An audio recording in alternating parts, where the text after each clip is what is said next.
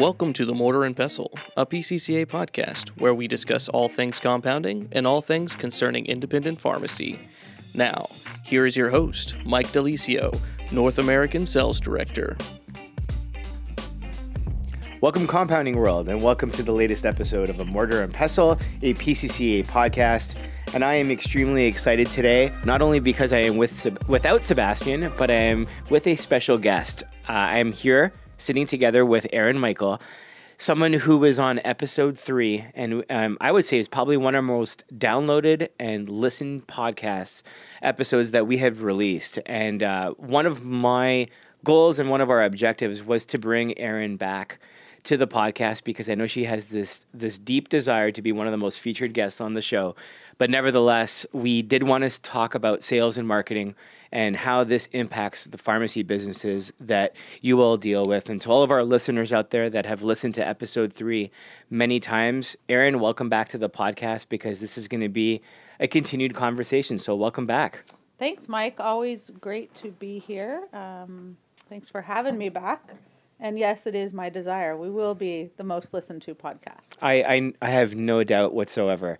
One of my takeaways from episode 3, having listened to it multiple times myself, and putting myself in the position of our audience, whether it was a technician, a pharmacist, an individual in the pharmacy that specialized in marketing and sales, there were a lot of important pearls and a lot of big takeaways from that podcast, but there was so much more that we probably had the opportunity to discuss.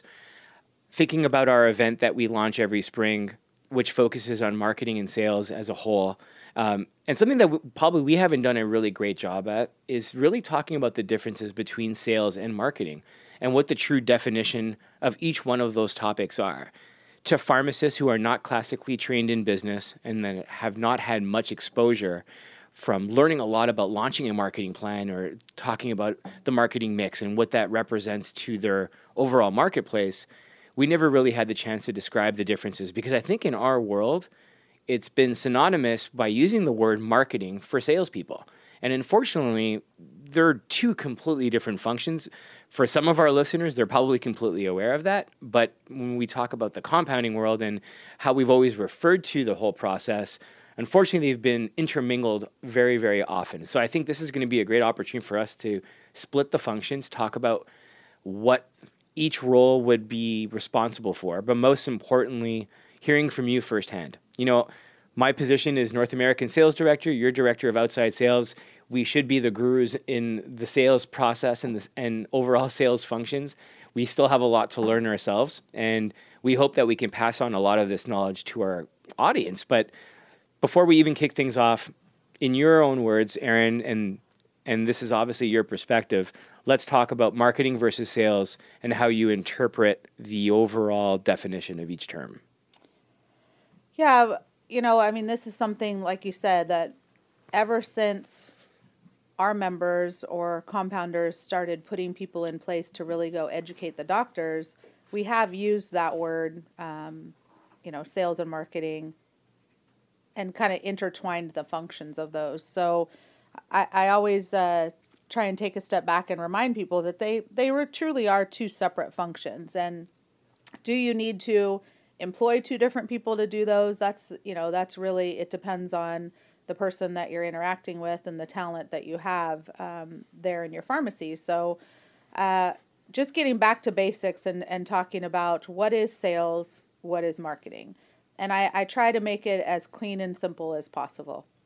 Marketing is really everything that you do that leads up to a conversation where you can close business. And so let's break that down a little bit. Marketing can include things like your social media presence, your web page, your collateral material, your signage in the store, maybe campaigns that you have. All of that is something that leads up to a deeper conversation. It's really maybe triggering your prospect's mindset to ask a question and dig a little bit deeper. The sales component, and the most simplest, easiest way that I can explain that is really closing the sale or asking for the business. And I use a real estate agent as an example of that.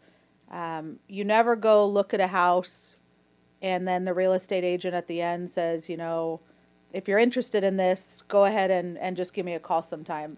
They actually try to, in your mind, move you into that house. And so they tell you things as you're walking through the house, or they're planting seeds, where would Johnny's bed look, best in this corner of the room, or where are you going to put the playground, or, they're moving you into that house, and that's all part of the sales process.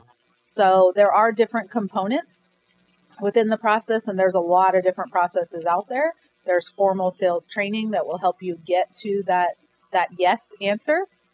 But really, to just make it as simple as possible, one is all of the things that lead up to the conversation, and the sales component is actually asking for the sale and closing the business. So it's a very targeted question. It's an opportunity to have a conversation, to ask your prospect about what's going on in their world, ask them about what their challenges are, and then hopefully by the end of that conversation, you have the answers or the solutions to help them solve some of those challenges, or what we call, at least in our world, the pharmacy world, the pain. You're trying to fix that pain. So whatever their pain is, you have that solution, and that's what you present at the end with a final kind of closing of, can we do business together? And that might be, do you have a patient that you have in mind, Dr. Smith, that we could write this prescription for, or are these challenges appropriate to you? And do you think some of the solutions that I have to offer would be appropriate, and how can we do business together? So again, very clean and simple. One is everything that leads up, kind of I call it the fluff, kind of the graphic design kind of stuff, the presence, what are you trying to create? And then the other one is actually having the conversation, finding out what the prospect's issues are, presenting solutions to those issues, and then asking for the business. That's the sales component. I think you completely described it extremely well in a limited amount of time without going into extreme detail. Very clear to the audience how this can be broken down in two ways. I guess my question is, being part of this market for as long, or not as long as you, Erin, and your exposure to the amount of pharmacies that we've come across, where is there a gap? And where do we see that either people will struggle and they'll face certain challenges, and where do we feel that they do need extra help and guidance? I probably see the biggest struggle two ways. Number one, with the owners. Like you said earlier, this is not their forte. Managing salespeople, we are a different animal. And so in a good way, but we think differently. We're motivated differently, where a pharmacist is very clinical, taking care of the patient. Oftentimes, some charity work can come into that. You might be, I don't want to say more kind-hearted than a salesperson, but you think of things differently because there's always a patient at the end of that. And as a pharmacist, you take an oath as a pharmacist to take care of those patients. In sales, we're very driven by results, and we're driven by closing that sale. And so overcoming objections and getting down to the root of the matter and being able to solve that problem, and ultimately getting, a prescription or getting the doctor to write for that and closing that sale is what drives us. So those are two totally different mindsets. So I think from the perspective of just how do I manage a salesperson? How do I relate to them? What training do they need? What support do they need? How much time do I give them as far as one-to-one meetings on a weekly basis? All of that is probably where I see your traditional business owner struggle. Where I see the salesperson struggle is really having a clear, defined role of where they need to go and what they need to do. And this all comes down to having a sales and marketing plan. What are our goals? What are we trying to achieve?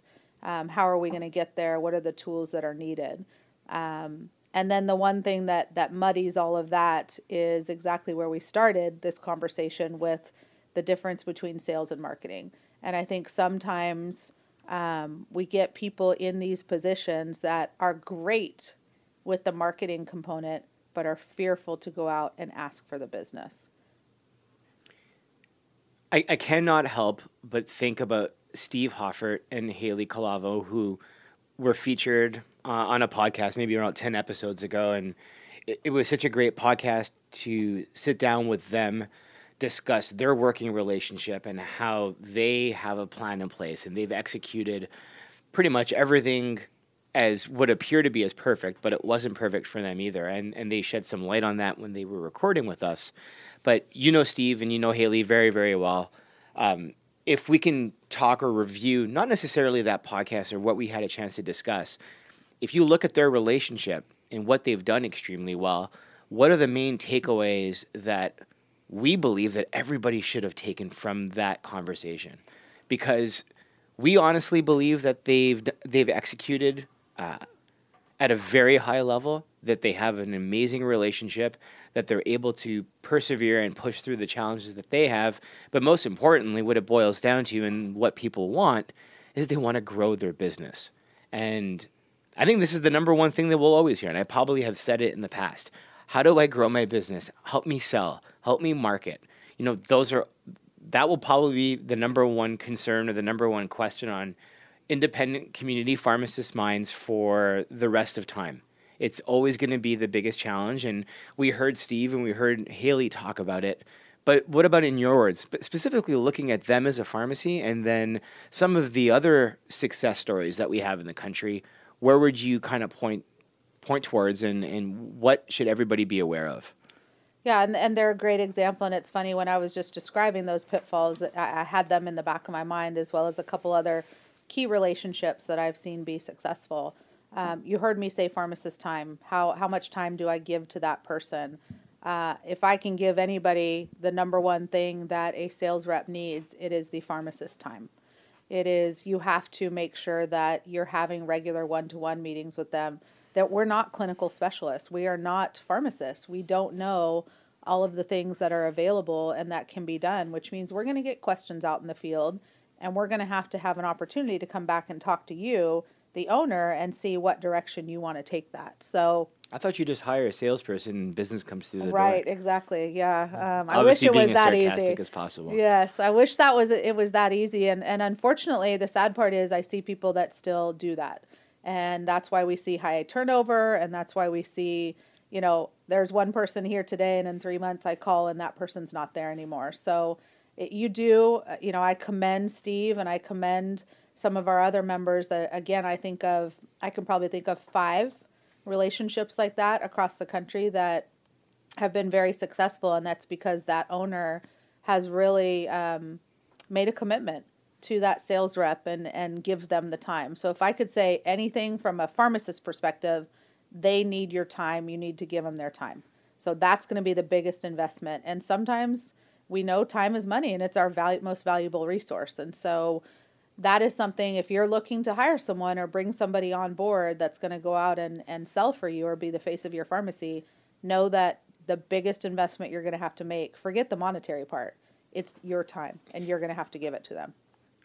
I cannot help but even stop myself in thinking and say, you know what, the audience obviously wants a knowledge bomb. And going back to the March Sales and Symposium event that we had in Chicago in 2019, I had the privilege of facilitating that event. And obviously, you were our keynote speaker, as well as Kim Spears, that focused on the whole topic of having an effective one-to-one. So before even getting into the sales process or talking in detail about what the sales process should be by our definition, which is never right nor wrong, let's talk about effective one-to-ones and what that conversation would sound like. Because I think if an individual has hired a sales rep and they are still confused of what to do next and making them as successful as possible, what does an effective one-to-one sound like? Where could there be immediate direction to create a positive impact and at least get off kind of the ground running, whereas you don't feel that you're going to fail in this new endeavor of developing a sales person or a sales team, for example? Well, I think meetings have always been a challenge for any of us. Another project or creation of an agenda or holding another meeting. Again, like I said, time is our most valuable resource. So how can we make the best use of that time? And I think having a standing agenda, I'll tell you from my perspective with my reps, I have an every other week meeting with them. It's called a pulse meeting, and it's a quick check-in. It's a 3 questions that are the same standing 3 questions every single time we have that meeting. And it's, where were you last week? Did anything come up from those visits? Any opportunities or any help you need from me? The next question is, what do you got going on next week? Again, any projects, any big things that you need help from me? And then the third thing is we talk about, their relationship in regards to where they are to goal right now. And is there anything that I could be doing to support them to move the dial? So I think if you have standing agendas, number one, that helps. Everybody's prepared.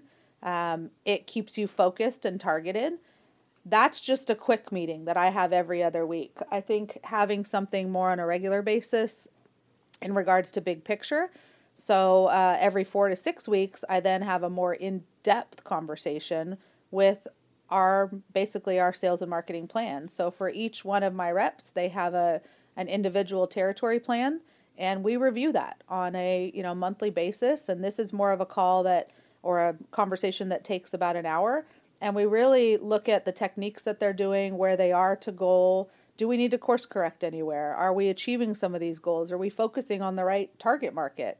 That's your opportunity to really reflect, review, and course correct as needed. But I think keeping it simple, don't think that this needs to be a burden or something, that you create. Let your sales rep create the questions. Where are they going to need the most help from you? I mean, let them be responsible for the agenda as well.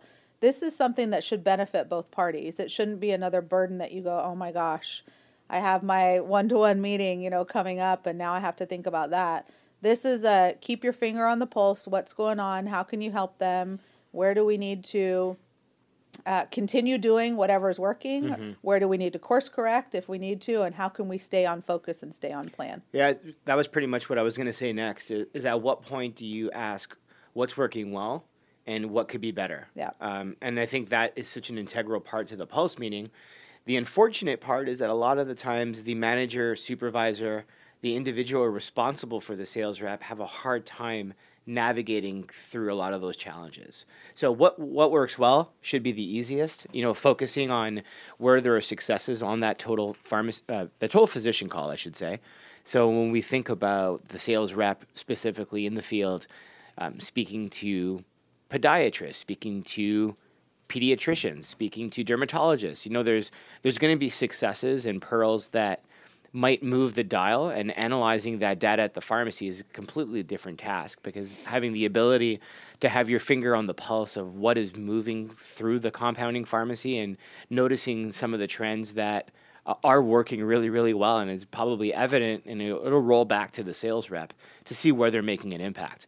But thinking about what's not working well and how do you course correct, and how would you recommend that a pharmacist would course correct to hopefully see improvements and to help also with the guidance and overall coaching ability with the sales rep? Well, I think first you have to have a mindset that course correcting or what's not working is not a failure. Mm-hmm. We can't think that just because something's not working, it makes us a bad person, or, it's taken in a negative light. That's how we learn. And so I think starting out with that mindset, knowing that we can always learn and we can always get better, is probably the best way to look at it.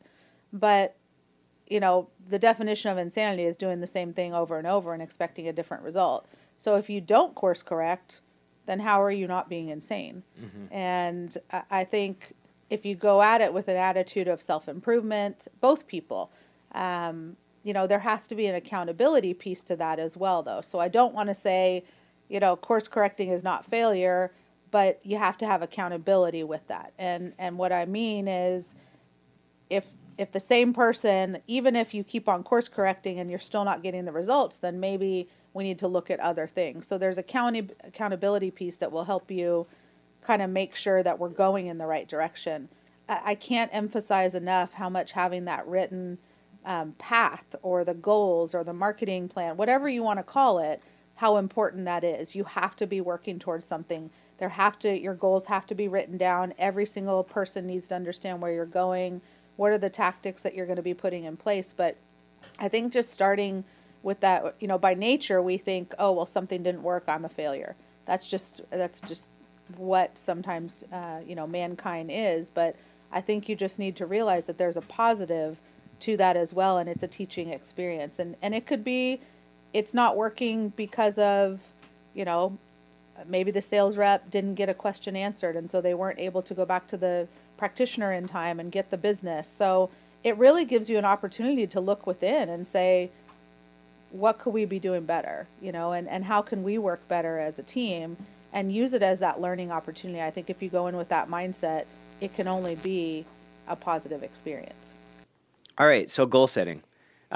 Something that rolls off your tongue so easily, and the assumption is that this can't be complicated. It's got to be somewhat of an easy task. From a pharmacy point of view, or even from a business point of view, we all know that individuals have goals. Sometimes they're not written down. Sometimes they're not clear. They're not realistic. They're not specific. They're not defined within a time constraint. So there's obviously so much to that. But thinking about a salesperson, if you were to hire a salesperson right now, and they would be the first person you were to hire, and you want to develop your business, and you know that this individual is going to go out and speak to doctors all day long, and that's going to be their primary job responsibility, similar to what we shared with Haley and Steve. How do you define those goals? How do you keep it very easy? Even for those that are not experts in this domain, how would you describe that process, and how would you make it as simple as possible so that it is clear and communicated concisely? And not only that, is that it's very easy to follow up with and to conduct those one-to-one meetings, and to come back to the fact that you're both setting an equal playing field and defining the job as easy as possible. Great question. I think that this can be a challenge. And again, because our pharmacists, this is not their typical forte or what they're experts at, they get caught up in it has to be elaborate or it has to be complicated, and that's not true at all. I think there's two pieces that need to be laid out before we even start talking about what those goals are. The first one is get people involved. The more that someone is a part of creating goals, the more they're going to feel empowered and feel like they're a part of it and want to achieve it.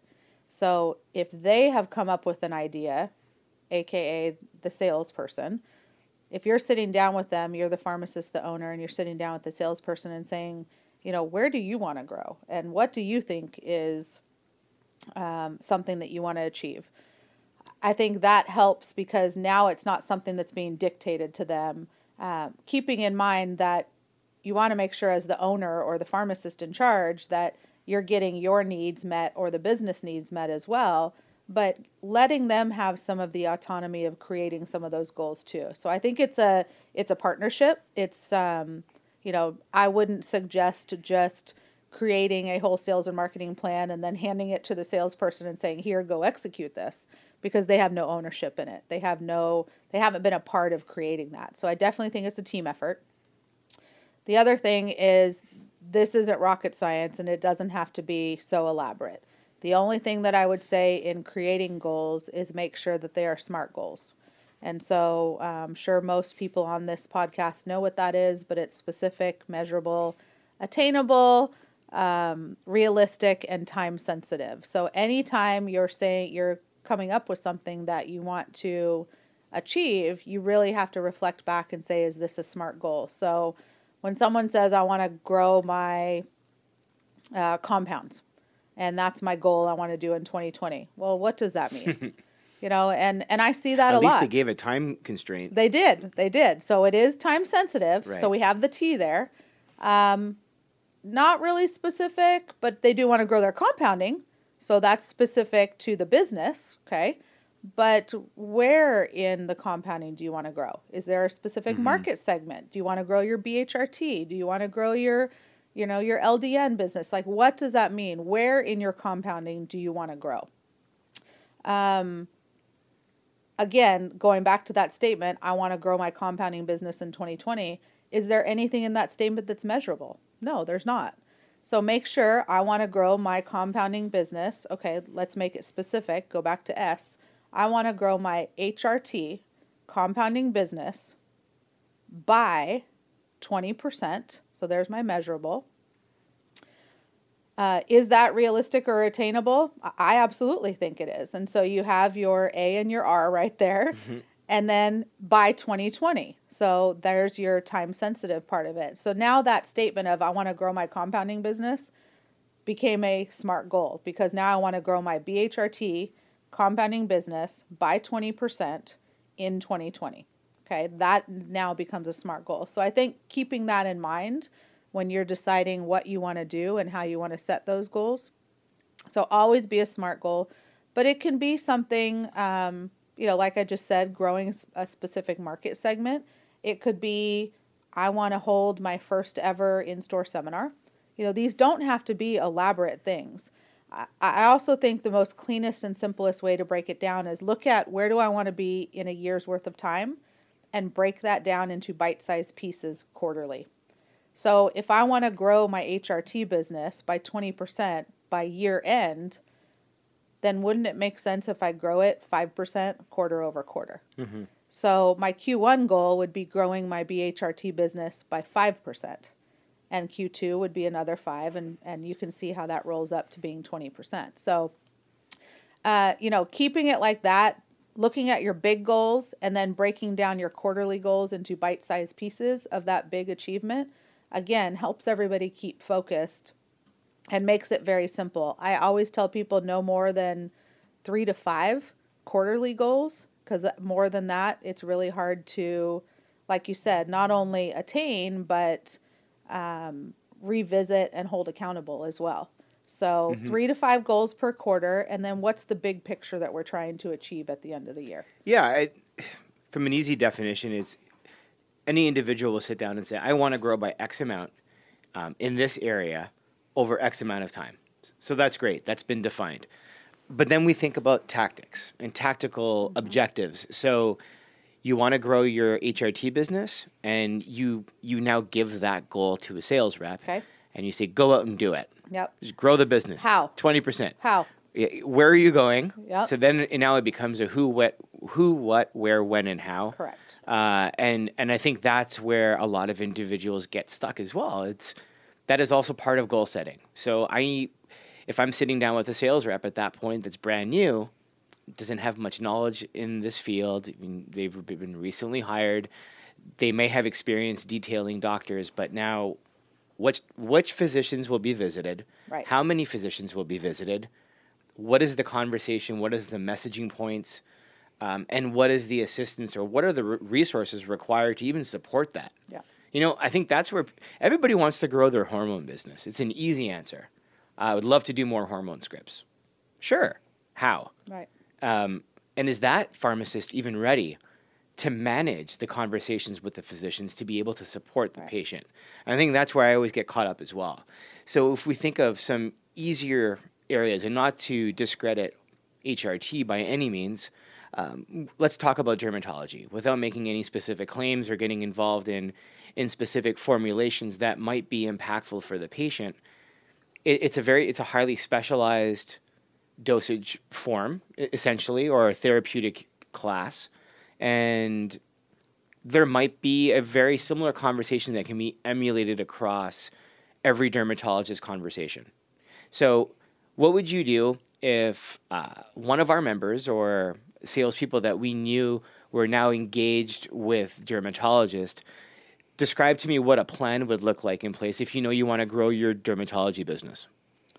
Well, I think, first of all, breaking it down in regards to, like you said, all of the tactics or the things that come into play, it's funny, that's the crossover of the sales versus marketing, because some of those things that you're going to do to grow that business, that's where the marketing side comes in. Maybe you're going to have an email blast, or maybe you're going to have a social media campaign or something like that. That's where those marketing efforts come in to support your sales efforts. And that's where I see that perfect marriage. Now, I think the first thing I'd tell a rep is we need to identify what we already know as a typical dermatologist pain. And you can very easily find out what the common pain points are in certain specialties. Now, for those pain points, that's when you craft your message based on the pharmacy's competitive advantage. What are some of the things that they do well? Do they have expertise? Do they have a pharmacist that's specifically trained? Do you have some competitive or proprietary bases, formulas, things like that you can provide to solve some of these pain points? But it's very easy, and don't discredit some of the things that you can do online. And what I mean by that is research some of your doctors.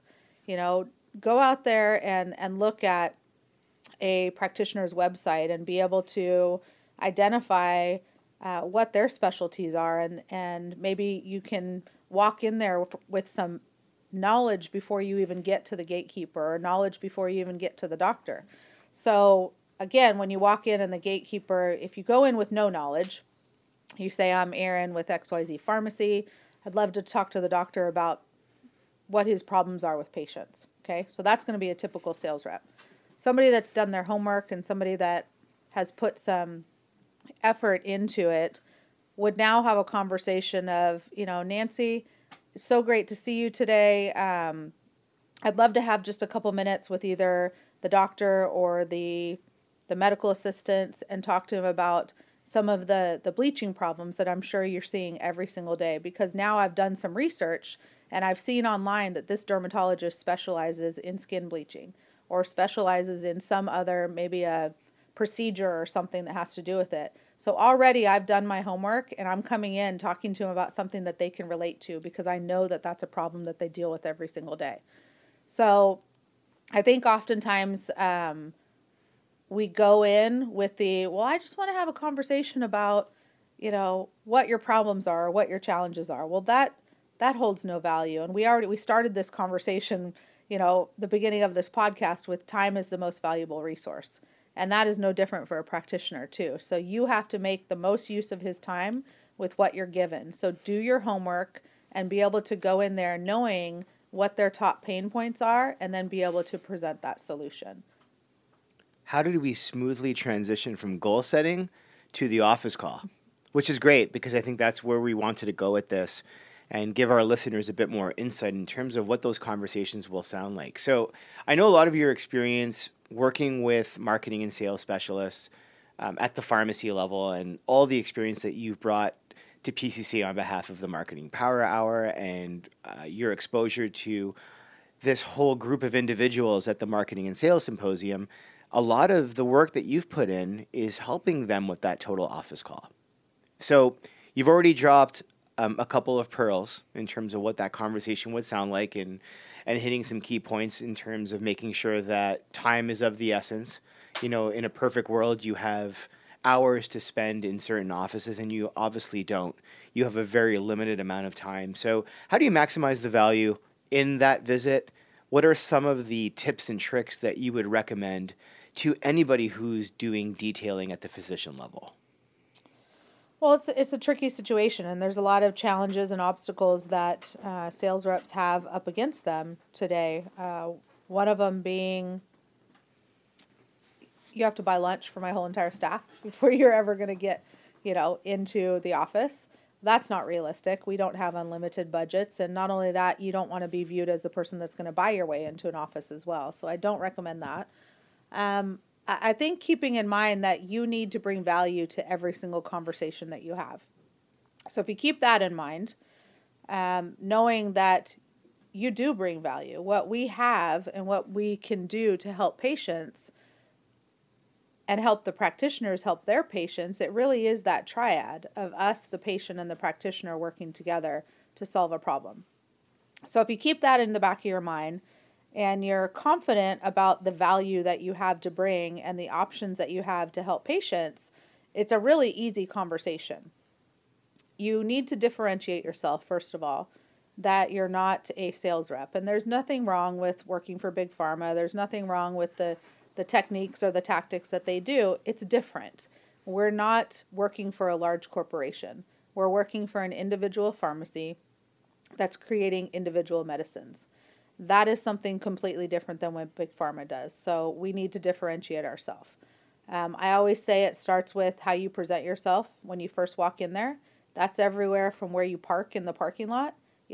Everybody has cameras now, and I can tell you that most of the time you're being watched in some way, shape, or form. So be aware of that. When you pull into that parking lot, where are you parking? What are you doing while you're in your car? I mean, how are you preparing? How are you conducting yourself when you walk through that door? That first impression makes a big difference. So starting with, when you first pull in to when you walk through the door, what are you wearing? If you're in a 3-piece suit and you look like a drug rep, you're probably going to be treated like a drug rep. So I've heard everything from, people wear their scrubs. If you feel comfortable, doing that, people, you need to feel comfortable in your skin. So whether that's wearing a shirt that has your pharmacy logo on it, we've seen some people that if they are a pharmacist or a pharmacy technician, they feel comfortable wearing their lab coat. We don't see that as often anymore, but there are still some people that do it. Bottom line is you need to feel comfortable in whatever you're wearing. And then really that opening conversation with the gatekeeper. She's the most important person in that office. She controls everything. And so treating her like a human being and not trying to get past her. And what I mean by that is don't just blow her off just because she's the receptionist. She controls who gets back and who doesn't. And so sometimes starting off a relationship with her, she holds a lot of information as well. I say she, I'm using that as a metaphor. It could be he or she, but let's just say the gatekeeper holds a lot of information about that office. And so if you've done your homework and you're prepared and you know what some of the common pain points are, why not start with having a conversation with her and asking her, I know that Dr. Smith is one of the best dermatologists in the area. I'm sure that you're seeing some of these challenges with your bleaching creams oxidizing. What does that look like, and how can I have a better conversation about presenting some solutions to that? So I think starting off with her, we say this word, the total office call. It's all of the other people in the office that really have a pulse on what's going on and some of the options that are available too. So make sure you're talking with the medical assistants, the office managers, the nurses, everybody in that office to let them know not only how you can help their patients, but guess what? They could potentially be one of your patients too. They might have a challenge that they're working through, whether maybe they have a kid that, Nancy comes to work today and unfortunately she's having a bad day because she can't get her own child to take the horrible tasting antibiotic that, her child needs to take for the ear infection. So if she's now talking to you about what compounding is, you could potentially help her as a patient, which has nothing to do with that office. So we say that word, the total office call, and it's really taking care of everybody within that practitioner's office, knowing that they could either help you from the practitioner level, but also they're a potential patient too, and don't overlook that. Make sure you're giving them just as much as attention as you would the practitioner. And oftentimes, guys, these are the people that you can spend 15, 20, sometimes 30 minutes talking to, where you're only going to get 30 seconds to talk to the practitioner. So don't overlook the ability that they have as well.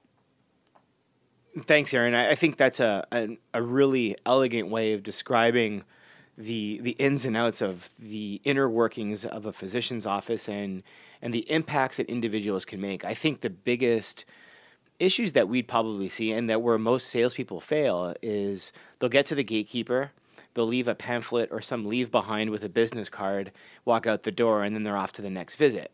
Now, they might hit a metric and they might visit 50 dermatologists in the entire city or for whatever it's worth in an entire county in the matter of 3 weeks and accomplish that goal. And going back to the original goal setting is thinking about volume and the tactical approach. Well, it's going to be very, very tough to go back to those offices to leave a lasting impression when all they really have is a leave behind. So I think it's really good advice because you've expanded on not necessarily a quantity concern. You're really talking about the quality of the office call. But I also put myself in the shoes of an owner who's now hired a salesperson. I keep on going back to this because I know it's a lot of our audience. They're either pharmacists, they're technicians, they're also marketers or sales individuals themselves, but a lot of the times the people that listen in are the ones that that struggle with the growth of their business. And I would say that's predominantly 90% of compounding pharmacies in the country. Everybody wants to grow to a certain extent. Whether you've been doing this for 5 weeks, you've been doing it for 5 years, or you are willing to get involved in 5 months. So taking that into consideration, I picked on dermatology because in my opinion, it's an easy one. You've already touched on hormone replacement therapy. What are some other areas that people can focus on, but not necessarily the specifics or dosage forms or formulations? Just think about the overall concept of how people should kind of analyze what's coming through their doors, being very cognizant and aware of the compounds that they currently have within their marketplace. How do they build on it? Where do they go next? Do they even bother focusing on 5 or 6 different disease stages? Do they just do maybe 1 to 2 things really, really well before expanding in it? Or do they take a more of an advanced model and just really try to call on everybody possible? Well, I think you said it, and it's do we focus on what we do well? And I think this all starts with doing a SWOT analysis, and this is really a great objective way. What's a SWOT analysis, Erin? Remember, pharmacists did not go to business school. That is true. That is true. So a SWOT analysis is an objective way to look at your business and an objective way to look at things and make sure, what is it? What are our strengths? The S. What are our weaknesses? W. What are the opportunities that lie in front of us? And what are the threats? And by laying all of that out there, you look at not only yourself, but maybe your 1 or 2 biggest competitors, and identify what you think their strengths are, or what you think their weaknesses, opportunities, and threats are too. This gives you a great way to, and you've heard me say it multiple times, competitive advantage, identifying what that competitive advantage is. So I think first you need to do that to decide if you can even grow into other markets. And do you need to be everything to everybody? I don't think we can afford to be everything to everybody anymore. I think we need to be able to focus and tap into what we do really, really well, our strengths, and maximize that. So leading into your next question of how do I grow my business and what's the fastest way? Well, the fastest way to grow your business is to grow the people that already believe in you and grow with the people that are already using you. So analyze your data. Do some data mining. Make sure that you understand who are your top writers. What are they writing for? What are some things, other specialty areas or other options that maybe they're missing the boat on? I go to a lot of practitioner shows, and we're very fortunate in today's day and age, a lot different than 1996 when I first started doing this, because when I have a conversation with a doctor now, the question is not, have you heard about compounding? The question is, what compounds are you writing for your patients? And that's a shift over, 20 some years. It used to be I had to do all kinds of education on even explaining what compounding is. Now I have to do education on these are some other things that you could be writing for. And that's no different than what you should be doing. So starting with your practitioners that already believe in you, that you already have relationships with, but within the scope of what they're writing for, what are some new, innovative, state-of-the-art kind of things that you could be introducing to them, and keep on going back into them and introducing a new idea to them every single time you see them. So that's the most cleanest, simplest, easy way to grow your business. In regards to specialty areas, I absolutely think that there's some innovation and technology that's out there now for dermatologists. That, I mentioned bleaching creams. There's some things out there right now that can decrease oxidation, and you don't have to keep things refrigerated. When you're talking about some specific bleaching creams, that's a huge competitive advantage. And so I think derms right now, there's some great opportunity. I think overall GPs will never be out of the scope of our practice because there's just so many different options. And I would definitely say dosage forms would be something to talk to just your GPs about. Let them know some of the changes or how you can change a dosage form or change something that maybe they're already using in the commercially available world if they're having issues with that. Drug shortages are always an opportunity for us, so keep up on what's going on in the drug shortage world. I'm trying to think of some other things that are just really easy to work on. I will say the vet market is tough, but going in, that's not to say that you can't win business there and that it's not easy business, but in the vet world, you'll probably end up being a secondary provider, but that's good because it gets your foot in the door and it keeps you kind of top of mind for the vets too. So don't overlook what's available in the vet world and being a secondary provider. But I still go back to just that easiest way to grow your practice is work with those people that you already have relationships with, get them to be interested in the new things that you have to offer or introduce a new formula to them or a new option to them and continue to grow with them that way. And then, I'll leave you with the power of the referral. If you have some great relationships with practitioners or even patients, don't be afraid to ask them, Dr. Smith, I know that we've been able to help some more of your patients. Is there a colleague that you think would benefit from this as well? So, that might be another podcast, Mike, the power of the referral and what you can do with that because, people listen to their colleagues and that goes to why do we even have social media? Social media is creating a community, and looking at it that way, you're much more apt to utilize someone that your colleague or that your friend has told you about, whether it's a business or a service or something. So the power of that referral is really something that you don't want to forget and you don't want to overlook. So always be asking your practitioners that you're working with, is there a colleague that you think might benefit from some of our services as well? Tons of takeaways. I think that was awesome. I appreciate the fact that, in my opinion, it not only is this going to be our last podcast of 2019 because of the timing of its release, but it almost felt like a year in review because it did touch on so many of the podcasts that we've already done. I talked about Stephen Haley. Deborah Clark did the veterinary podcast. We talked to Daniel, and he spoke about some of the bases where that in itself is a competitive advantage to a lot of compounders. So there's just so much that we reviewed. It's obviously a lot of content. I don't think this is kind of like a masterclass in a very short amount of time. There's no perfect way. And I think the most important thing for our audience to know is there's no perfect formula. You go back to Stephen Haley. Yeah, they have a great relationship. Yes, they're successful. Yes, they've grown their business. Is there something that they can emulate and do it all over again? Probably not. There really is no secret sauce. You can try to do everything right, from goal setting, from defining a tactical approach, to having a very good relationship with your rep, with having the ability to know what to communicate, to having a brand image like we discussed with Peter Koshland, to developing an amazing customer experience. All of that is part of being a successful business. And will you do it perfectly? Probably not.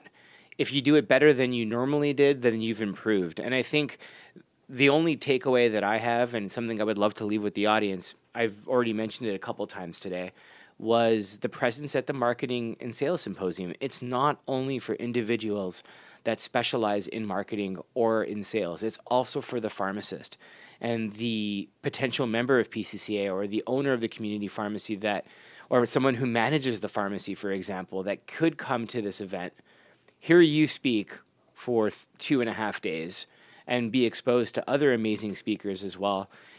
It's an event that has been going on for years and years, and that you're a big part of the overall planning and execution of. And I think it's really something that people should be attending more often. I don't know what your message is to the audience there, but it's something that has such a tremendous amount of value. And this podcast, along with episode 3, there's really some insight into what that event sounds like. Yeah, I mean, obviously that is our once a year annual kind of coming home, where it's great to be around other like-minded people. But like you said, it's not just the sales reps that are there. It's anybody that wants to be able to grow their practice. And sales doesn't necessarily always have to be leaving the store too. So like you said, it could be the pharmacy manager. It could be, a customer service specialist, whatever. You can grow your pharmacy within your own pharmacy too. Mm-hmm. So it's definitely appropriate for all people.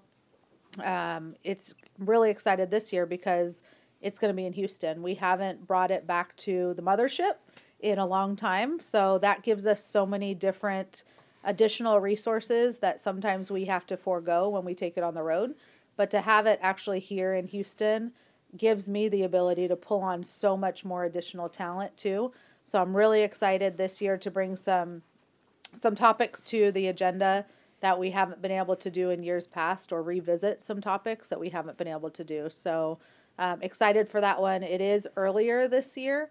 It's at the end of March, and it is here in Houston. So if it is something that, as you are moving forward into 2020, and all of you guys should be in your goal setting stage right now for 2020, it's a great thing to put into your budget and get it on the calendar.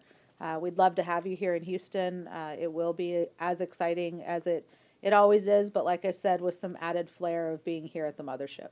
Yeah, I could not echo that sentiment enough. And having taken part in that event, seeing the value that it brings to any individual within the pharmacy. And I personally believe that just listening to this podcast, I think people will hopefully see some type of improvement if they are implementing any of those goals in 2020. I think it's timely that it is the last podcast of the year, because we did a whole podcast last year on New Year's resolutions, and sometimes growing your business is a New Year's resolution. It is, definitely. So it doesn't have to be only for personal development. And, we always pick on pharmacists that they don't have business training, but no one ever went to sales school either. No, they didn't. So I think that's something that everyone needs to be aware of, is despite, the roles that you and I have, being recognized as leaders for very large teams, no one ever really, we didn't spend any formal training on this for years and leave with a degree in sales. No. So it's something it's a constant work in progress. It's always an opportunity for self-improvement, and obviously for the improvement of your team. So I thank you, Erin, for doing all this. Absolutely. Yeah, it's my pleasure. And if we can be of any help, we're always here for you. Definitely. And to all of our listeners out there, as mentioned, this is the last podcast of 2019. We definitely wish you a very happy holidays to yourselves, to your loved ones, and your pharmacy staffs. Thank you for tuning in throughout the year. You've made this podcast an incredible success. Without the audience who have tuned in from episode to episode every 2 weeks, you make it a pleasure to do this. So thank you so much for tuning in. As always, a reminder to please like us and to leave a review on iTunes or on Stitcher if possible. It definitely helps us out in our pharmacy rankings, and to follow us on LinkedIn, Twitter, and Instagram and Facebook if possible. To all of you, once again, happy holidays. Thanks for tuning in. Until next time, this is Mike De Lisio, and I'll talk to you soon.